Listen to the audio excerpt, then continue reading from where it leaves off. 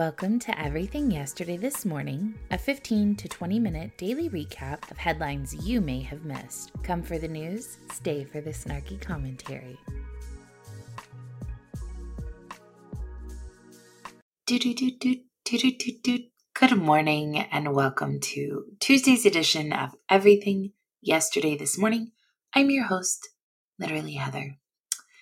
Thanks to a 60-minute interview with Paul Ehrlich, all the "you should die because we can't sustain the earth with your existence" people have spent the last 24 hours fanatically writing articles about it. Do you ever find it odd that they are always playing the role of Chicken Little from the rooftops, telling us how there's too many of us, but they're never taking their own lives in the name of their cause? I do. Any man or woman telling me that I should not exist and I'm taking up too much space without eliminating their own carbon footprint can get bent. I've watched that documentary. I'm not drinking the Kool-Aid, Mr. Jim Jones. The article that I link here poses the question of what year will the human population grow too large for the earth to sustain.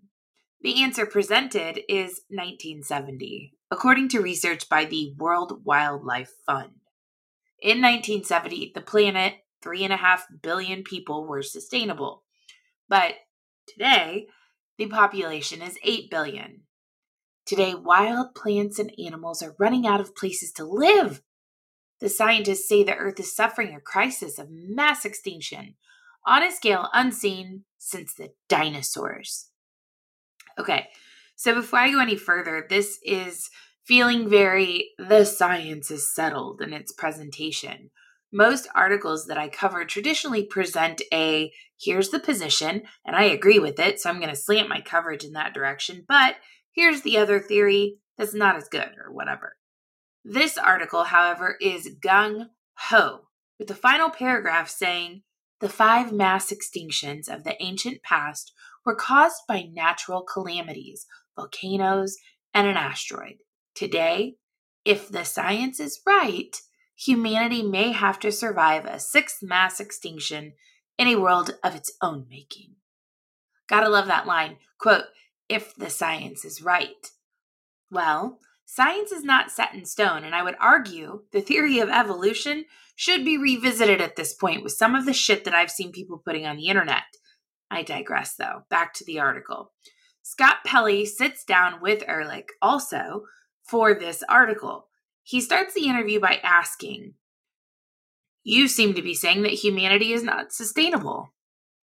And Ehrlich responds, "Oh, humanity is not sustainable. To maintain our lifestyle, yours and mine basically, for the entire planet, you'd need 5 more Earths."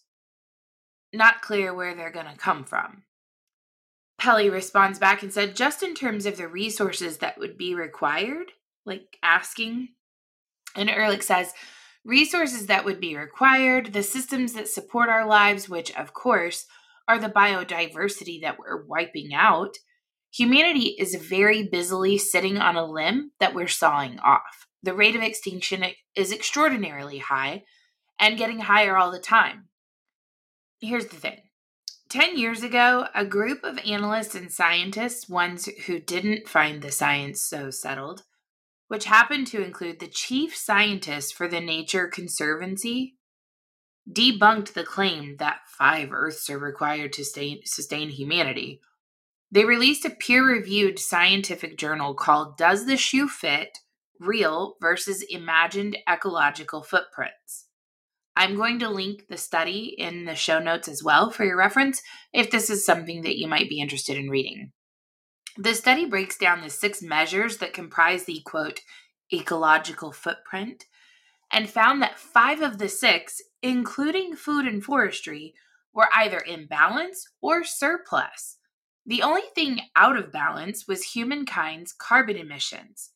The International Union for Conservation of Nature, which is the main scientific body that tracks species, says just 6% of species are critically endangered, 9% are endangered, and 12% are vulnerable. A mass extinction would require humans to wipe out 75 to 90% of all species. The IUCN estimates that just 0.8% of the 112,432 plant, animal, and insect species within its dataset have gone extinct since 1500. That's a rate of fewer than 2 species lost every year for an annual extinction rate of 0.001%. Biodiversity has nearly tripled during the last 100 million years. The total amount of land humankind uses to produce meat peaked in 2000, but since then, land used for livestock and pasture has decreased by an area 80% the size of Alaska. Forgive me, but I do my best to minimize my own personal carbon footprint. I have used a reusable water bottle, bro. Don't at me. Jokes aside, the planet has been around for a long time and it has a great number of cycles. If you're not demanding nuclear energy in your conversations about carbon reduction, then I have a really difficult time believing that you're serious about the subject and not just grifting for some pet project. Google has agreed to pay a total of $29.5 million to settle 2 lawsuits over the company's tracking of customer locations. Google used location data from Indiana customers to build detailed user profiles and target ads, but misled users about those practices since at least 2014, said Indiana Attorney General Todd Rokita, whose state filed a suit against the company along with Washington, D.C. Oh, that's not all they've done, but it's good to see Indiana on the board coming out against big tech. I'd love to see some legislation similar to Texas and Florida that prohibits censorship against their citizens.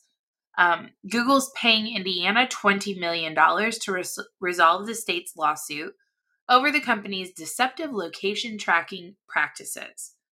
This settlement is another manifestation of our steadfast commitment to protect Hoosiers from big tech's intrusive schemes, Rokita added. We will continue to hold these companies accountable for their improper manipulation of consumers. DC's Attorney General Karl Racine on Friday said that his office had also reached a settlement with Google over the issue for $9.5 million. He said Google tricked customers to gain access to their location data. Google made it, quote, nearly impossible for users to prevent their location from being tracked, he argued. Racine said that as part of the settlement, Google will be required to make clear to its customers how their location data is collected, stored, and used. The question is, will it matter? The company agreed in November to pay a record $391 million to settle in an investigation into its tracking practices launched by a coalition of 40 states. Officials had complained that Google was even tracking customers who had opted out of being tracked. It was the largest privacy-related multi-state settlement in the United States history. Google, of course, did not respond about the settlement, but the company said in November that its controversial location tracking practices have already been dropped years before the previous settlement. But have they? So I use an Android device and I have location settings turned off. I still get very specifically targeted advertisements, as well as I get a monthly report from Google that comes to my email that says, you went to this city, you ate at this restaurant, you attended an event at this location, blah, blah, you traveled X number of miles this month. Like, bro, why are you so nosy? ISIS phones. Do you remember when Osama bin Laden was killed and people were all like, I didn't see him dead. You threw his body away at sea. Psh, I don't believe that. Well, I feel that way about Jeffrey Epstein. It's like my one true conspiracy theory. I, to this day, have a very hard time believing that that man is dead. I also have a hard time believing that we haven't strung up every single person that was found to be a co-conspirator of his. Denise George is the Attorney General, or was the Attorney General, for the Virgin Islands. She had just reached a more than $105 million settlement with Epstein's estate, and as a result of that probe, sued JP Morgan Chase. Days later, she lost her job. The federal lawsuit filed in New York accused the bank of having facilitated, sustained, and concealed Epstein's human trafficking network. On December 27th, then Virgin Islands Attorney General Denise George filed a blistering and heavily redacted 30-page lawsuit against JP Morgan Chase. Quote, JP Morgan turned a blind eye to evidence of human trafficking over more than a decade because of Epstein's own financial footprint, and because of the deals and clients that Epstein brought and promised to bring to the bank. These decisions were advocated and approved at the senior levels of JP Morgan, including by the former chief executive of its asset management division and investment bank, whose inappropriate relationship with Epstein should have been evident to the bank. Indeed, it was only after Epstein's death that JP Morgan belatedly complied with federal banking regulations regarding Epstein's accounts. Epstein victims who sued anonymously in a pair of class action complaints previously had accused JP Morgan Chase and Deutsche Bank of complicity in the sex trafficking scheme.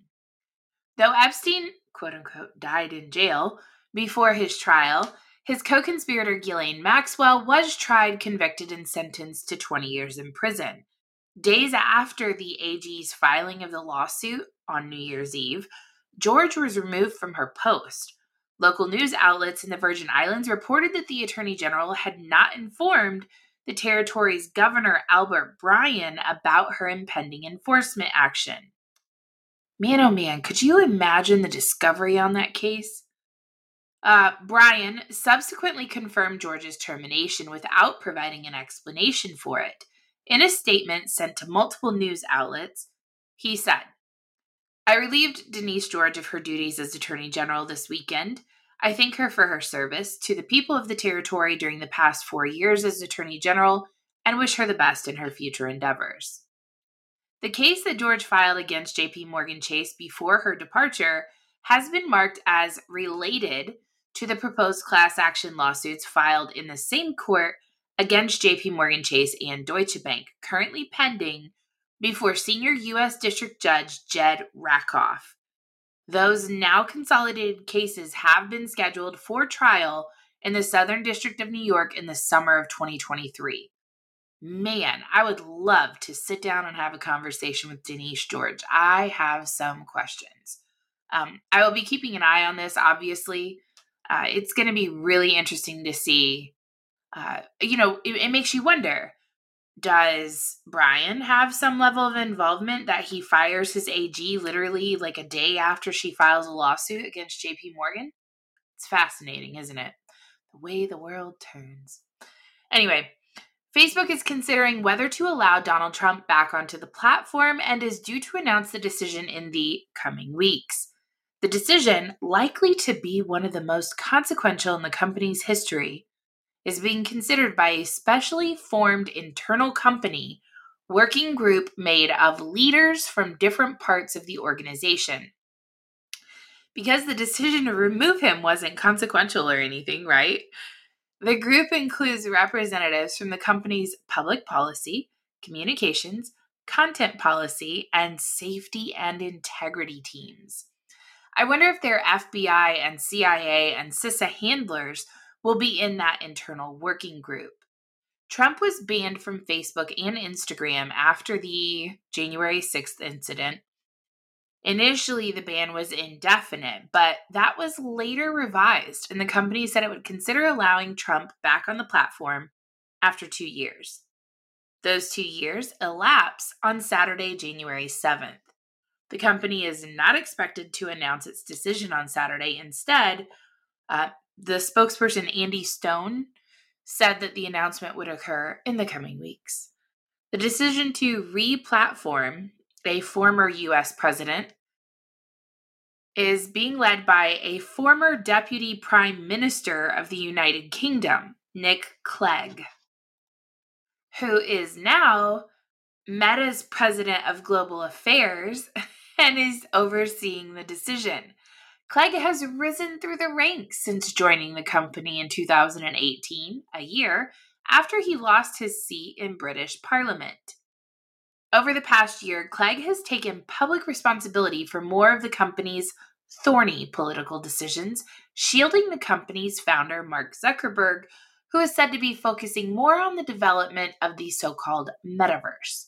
So in other words, Clegg is Twitter's equivalent of Yoel Roth, it seems. Does it strike anyone else odd that the government to social media pipeline is so strong? Anyway, if we determine that there's still a serious risk to public safety, we will extend the restriction for a set period of time and continue to reevaluate until that risk has receded, Clegg wrote. A return to Facebook could be a potential boon for Trump's 2024 election campaign. He has 34 million followers on Facebook, 23 million followers on Instagram. Previous Trump campaigns have lauded the effectiveness of Facebook's targeted advertising tools and have spent millions running Facebook ads. Last month, 2 Democratic lawmakers, though, urged Meta to maintain Trump's suspension from its platforms, arguing that the former president's recent post on Truth Social suggests that he is likely to violate Facebook's policies if given a chance to do so. For Meta to credibly maintain a legitimate election integrity policy, it is essential that your company maintain its platform ban on former President Donald Trump.